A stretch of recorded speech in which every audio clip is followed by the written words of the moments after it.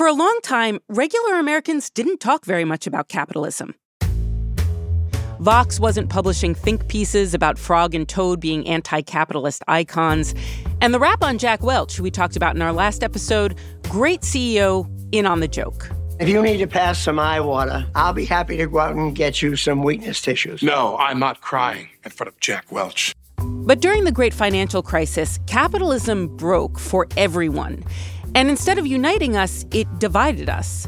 The rage then was like one of those summer wildfires that burns so intensely it makes its own weather. It whipped up a political storm on the right. President Obama, are you listening? And on the left. We're very angry at Wall Street. It's the heart of capitalism, American capitalism especially. That's why we're here today. And that's why we're here today on Today Explained. We've identified the moment we all started talking about capitalism. Coming up, a financial crisis and two wildly different but lasting responses to the problems with American capitalism. You know how to book flights and hotels. All you're missing is a tool to help you plan that unbelievable travel experience. That's why you need Viator. Book guided tours, excursions, and more in one place. There are over 300,000 travel experiences to choose from, so you can find something for everyone. And Viator offers free cancellation and 24/7 customer support for worry-free travel. Download the Viator app now and use code Viator10 for 10% off your first booking in the app. Find travel experiences for you. Do more with Viator. Wow, that guy means business. Just an amazing player. No, not him, the sports photographer behind him. What? He has a business bank account with QuickBooks Money where he earns 5% annual percentage yield, so he's scoring big on and off the field. You might even say he's the MVB. MVP? The most valuable business. Making your money work harder. That's how you business differently. Intuit QuickBooks. Banking services provided by Green Dot Bank. Member FDIC. Only funds and envelopes earn APY. APY can change at any time. Everyone's talking about capitalism and they all seem like they're mad. It's Today Explained. I'm Noelle King. On Fridays in September, we've been telling the story of American capitalism and why so many of us blame it for so much. Last week, we covered the 1980s when General Electric CEO Jack Welch turbocharged shareholder capitalism, and other CEOs followed him. Greed was good, capitalism was on steroids, government was limited, regulation, not so much. There was a neoliberal consensus, however you want to put it. It all led to a financial crisis that was so complicated, even economists couldn't figure out what the hell had happened. The invisible hand was once again elsewhere. And then, as Washington was trying to figure out how to respond to the financial crisis, Americans elected a guy who promised the exact opposite of invisible hand limited government. The change has been forced on us. Not John Maynard Keynes, but this guy also had a plan, and it involved some very visible hands. The plan I'm announcing focuses on rescuing families who played by the rules and acted responsibly by refinancing loans for millions of families in traditional mortgages who are underwater or close to it. In this speech in Arizona, President Barack Obama was saying he was going to bail out the little guy, the homeowner. And the day after Obama's announcement in February 2009, a CNBC personality named Rick Santelli put out a call for a certain type of angry American. We're thinking of having a Chicago Tea Party in July. All you capitalists that want to show up to Lake Michigan, I'm going to start organizing. Rick Santelli has this televised rant on the floor of the Chicago Stock Exchange. And he is articulating the sentiments of many Americans, not just conservatives, which were like, you know, these people took out mortgages they can't pay for. Why are we paying for, and these are Santelli's words, not mine, the losers' mortgages? The government is promoting bad behavior. I'll tell you what, I have an idea. Why don't you put up a website to have people vote on the internet to see if we really want to subsidize the losers' mortgages? So he, in this burst of feeling, urges everyone to join him in creating a new Tea Party. I'm Dr. Rachel Bloom. I'm an assistant professor at the University of Oklahoma, where I teach in political science. If there was no Rick Santelli, we still would have had a movement that was reacting to the Obama presidency, if nothing else. It just wouldn't have been called the Tea Party. So I think what we can really credit him for is getting on national television and using this phrase that for People who fancied themselves as a certain type of constitutional patriot had a history of principled resistance to government overreach. For months, we've been hearing stories that, GM made a bunch of bad financial moves and business moves, but we're going to bail them out. We're going to make sure all of the stockholders are made whole. And most of the people who pay taxes in this country were in my situation, or more like me than they were like the people who run Goldman Sachs.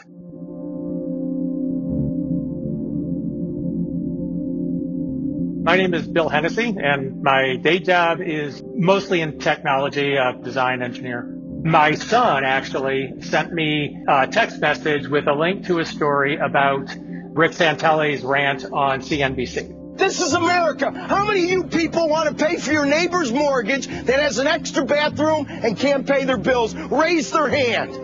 We have just been through some really rough economic times for about 3-4 years.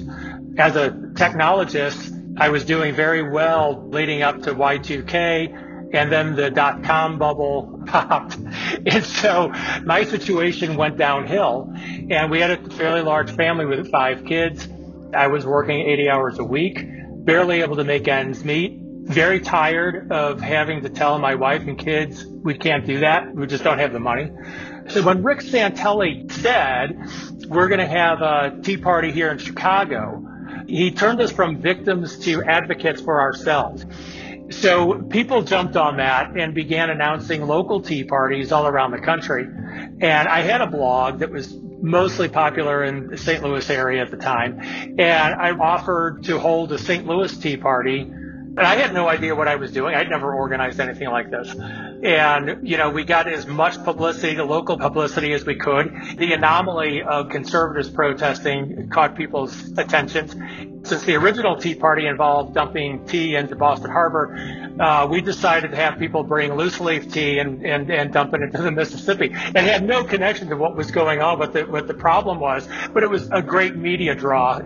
And then it just took off. They're spending our money, our children's money, our grandchildren's money, and they're going to just continue to push this country into debt, and they're going to destroy the economy of America. If media's not doing its job, if government is just taking over every single thing that it can, and we now have an unfettered liberal, the radical left has got control of the process. Among Tea Party activists, capitalism was a heroic word. It was one that they celebrated. Being called a capitalist, it indicated that you were part of wealth creation in society, that you were a contributor to wealth creation in society. I believe in free enterprise. I believe in capitalism. My name is Braden King, and I'm a professor of management at Northwestern University's Kellogg School of Management. The Tea Party movement was supposed to represent the people who were trying to get out from under the government so they could create more wealth. So in a sense, the Tea Party activists used capitalism as a way to motivate people to get involved, because anybody who saw capitalism as good, they argued, should be a Tea Party activist. Now, this is where the distinction between what the masterminds or the funders wanted the movement to be and what it became.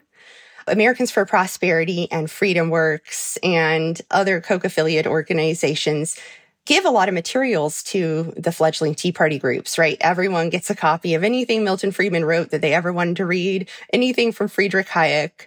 So people are learning about this. And most of the activists I spoke to were like, I'm not a communist, but I never knew about all this. And they were, excited about learning about the capitalism angle, but they couldn't go very far into it. So, once they regurgitate to me the talking points that they learned from some training or some speaker, they would veer off course very quickly.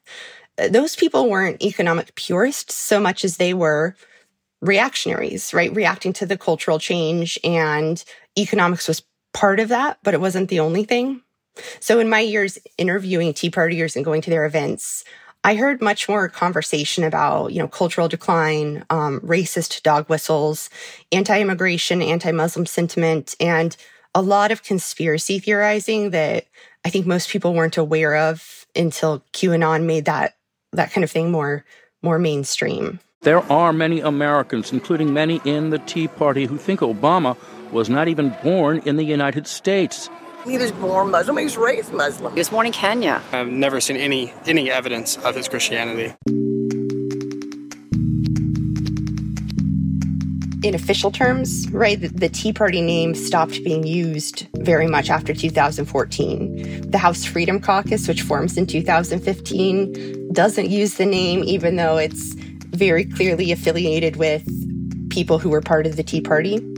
In the electorate, the activist base of the Tea Party mobilized and was a big part of helping elect Donald Trump. The Tea Party people are incredible people. These are people that work hard and they love the country, and then they get just beat up all the time by the media. It's disgusting. And you will be surprised how big you are. You don't know how big you are. You don't know the power that you have. I mean it. So, where did it go? I think it went from being this outsider insurgent faction to being the party, or at least a very powerful part of the party.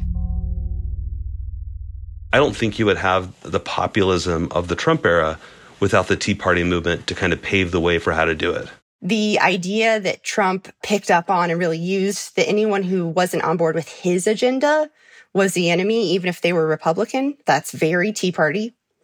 The Tea Party also helped change the parameters of what is acceptable to say out loud in public. They were full of kind of anti-Black and brown, anti-immigrant, anti-anyone who wasn't part of the heterosexual Christian white mainstream mold. And that rhetoric did creep into the public consciousness. So it's kind of hard for me to imagine that Trump would have been as immediately successful with that rhetoric if the Tea Party activists hadn't been priming the pump for a while. The people who got behind Donald Trump, with a large number of crossovers from the Democratic Party, huge support from organized labor, rank and file of organized labor, those were exactly the same people who came out to the Tea Parties. Many of them rarely voted prior to 2016. They believed that Trump was the only hope to give them a voice against the system that had been built against them. So I think that is the, good or bad, however that falls out, that was the ultimate culmination of the Tea Party. So this was the first response to the great financial crisis and the failure of capitalism. Rage at the people who got bailed out, the losers who got mortgages that were too big. The Tea Party used the language of capitalism and free markets as a cudgel to beat those people up and to beat up a government that was helping them. So why did Americans turn on each other like this instead of turning on the banks or the bankers? Well, the Tea Party was never as grassroots as it seemed. It had the backing of the billionaire Koch brothers, who kept their influence a tightly guarded secret. The Kochs wanted capitalists in office, but they aren't kings, they're just billionaires. They needed the grassroots, so they mobilized the grassroots. The irony here is that the man the grassroots elected never liked the Kochs. He never needed them, because he already had so many of us. Donald Trump surveyed the scene, saw glimpses of how angry and divided we were, then took his gaudy golden crowbar and wrenched that door open wider, and maybe forever. Coming up, we go back to the second response to the big failure of capitalism.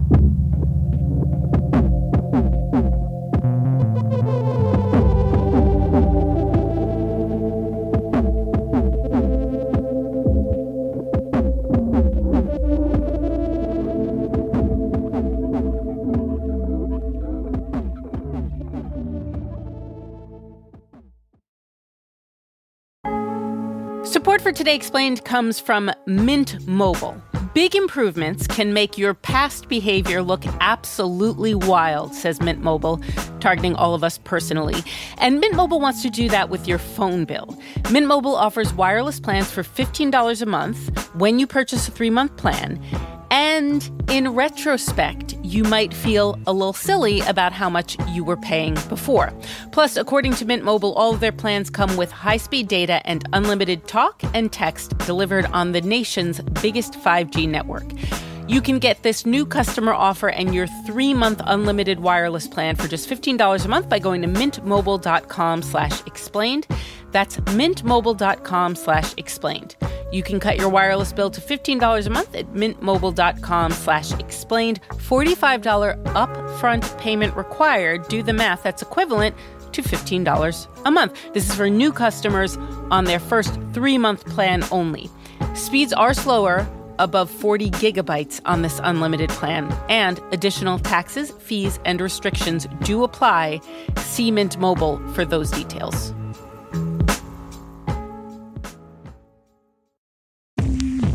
Support for the show comes from Shopify today. Shopify is, of course, the global commerce platform flexible enough to help your business sell at every stage of growth. You know that friend of yours who's like on that next level yoga, who's like doing backflips? That's like Shopify when it comes to helping your business sell at every stage of growth. No matter what you're making, Shopify can help you turn browsers into buyers and sell your products everywhere, from their all-in-one e-commerce platform to their in-person point-of-sale system. Shopify offers the flexibility to support your operation.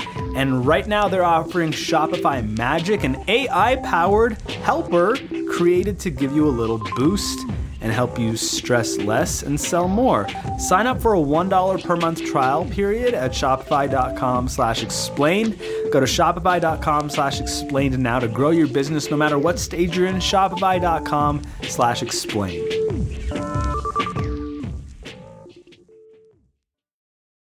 Today Explained. The second response to the failure of capitalism came 2 years after the Tea Party was founded. 2011 was a crazy year. There were huge protest movements in Spain, in Israel, and of course, all across the Arab world.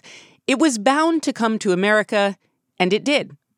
The year before, in 2010, the Democratic Party had been walloped in the midterms, thanks in part to a little group called the Tea Party. And all of a sudden, President Obama was in the mood to compromise. You know what he starts talking about? Instead of justice or about progress, he talks about the deficit, the deficit, the deficit. Most of us already agree that to truly solve our deficit problem, we need to find trillions in savings over the next decade.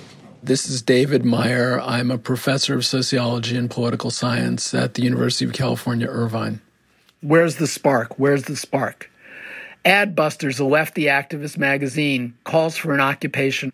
And they say, let's all go to Wall Street. Let's all assemble there, agree on one demand, and not leave until that demand is satisfied. The first time I went to Zuccotti Park to check out Occupy Wall Street, I went by myself out of curiosity. My name is Sunny Singh. I am a musician, a popular educator of sorts, and an activist of sorts.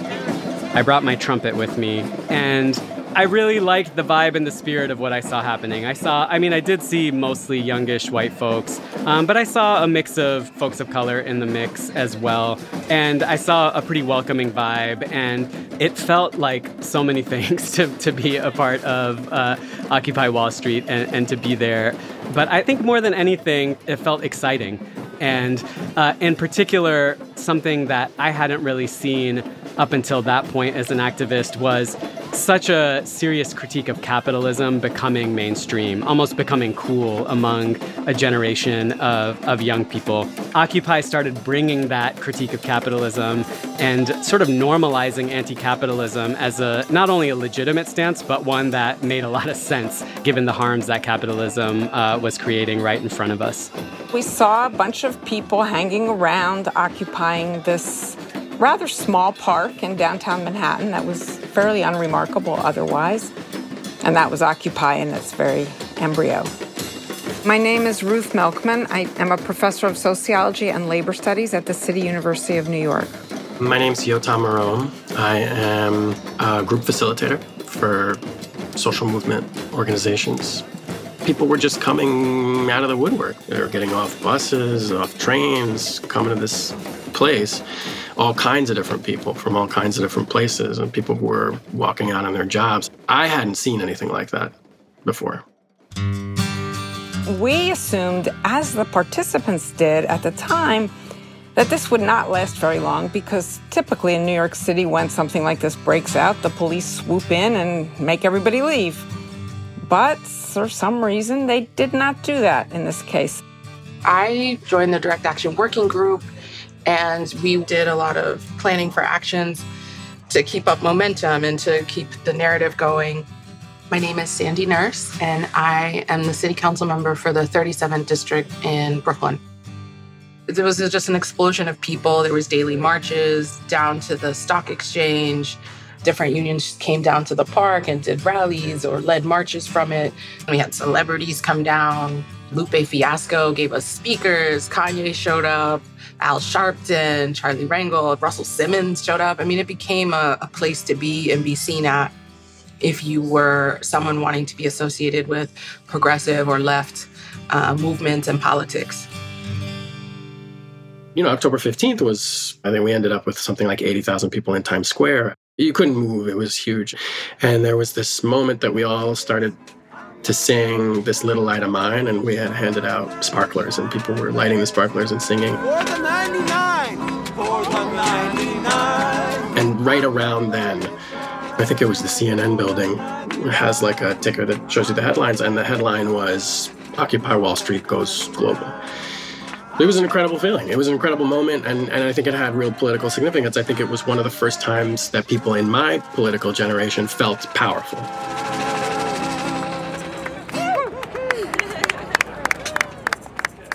The participants said that they had been victimized by the financial crisis of 2008, and meanwhile, Wall Street got bailed out. They got sold out. That was one of the slogans.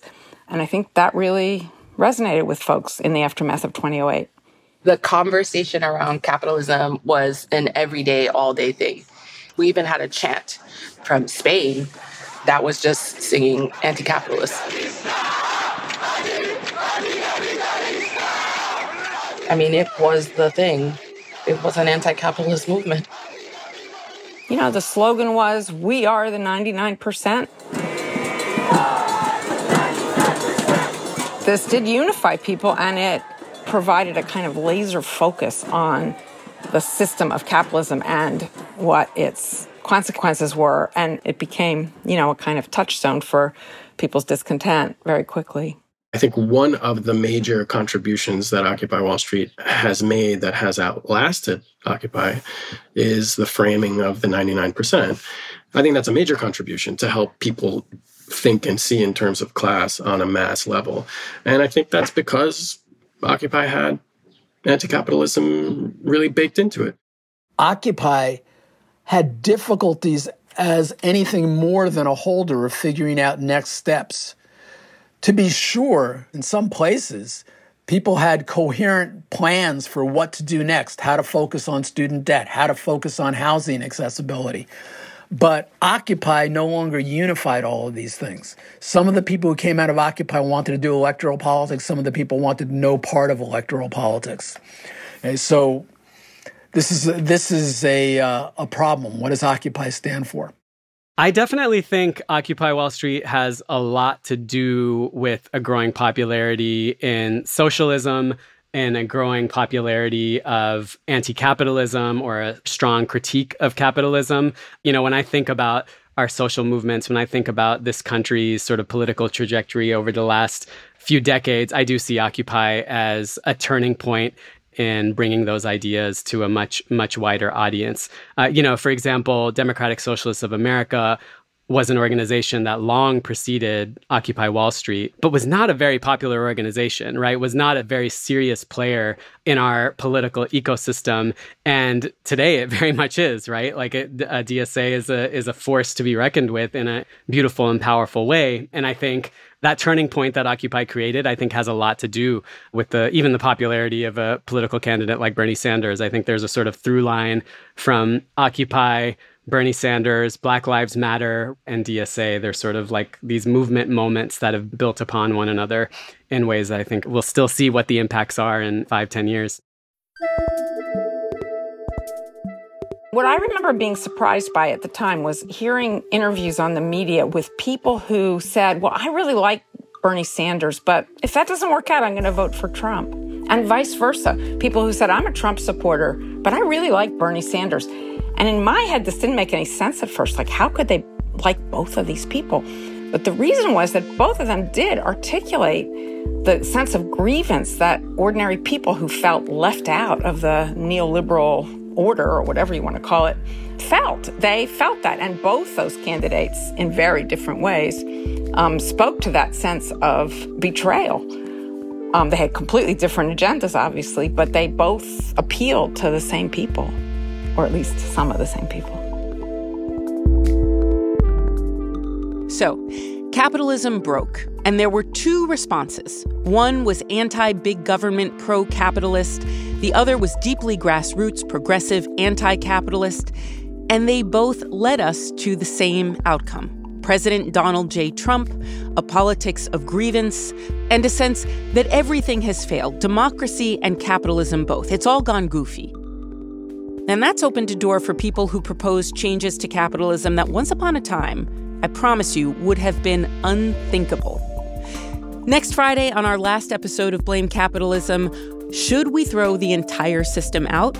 Trigger warning, neolibs, we're going to talk degrowth.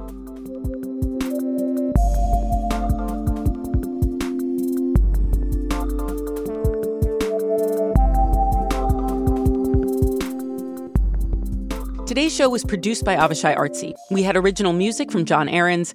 Our editor is Matthew Collette. Additional editing by Jolie Myers and Miranda Kennedy. Laura Bullard and Serena Solin are our fact-checkers. Our engineers are Patrick Boyd and Rob Byers. Special thanks to Martin Wolf of the Financial Times. You should check out his book, The Crisis of Democratic Capitalism. It's really very good. I'm Noelle King. It's Today Explained.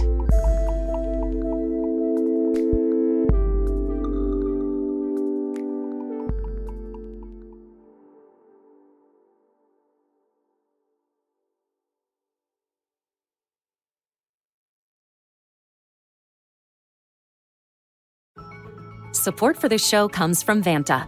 Dealing with loads of spreadsheets, juggling different tools, and having to do manual security checks, it can be a headache to keep up with today's compliance and security programs. Vanta is the trust management platform that wants to simplify things and bring all your trust-building efforts under one roof, making growth smoother for your whole organization.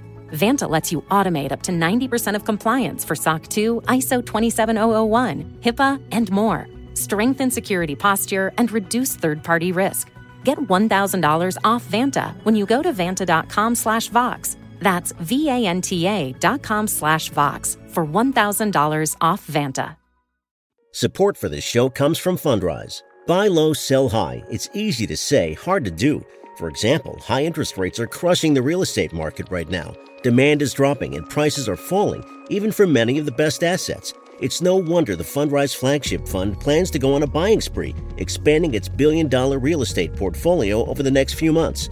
You can add the Fundrise Flagship Fund to your portfolio in just minutes, and with as little as $10 by visiting fundrise.com/Fox. Carefully consider the investment objectives, risks, charges, and expenses of the Fundrise Flagship Fund before investing. This and other information can be found in the fund's prospectus at fundrise.com/flagship. This is a paid advertisement.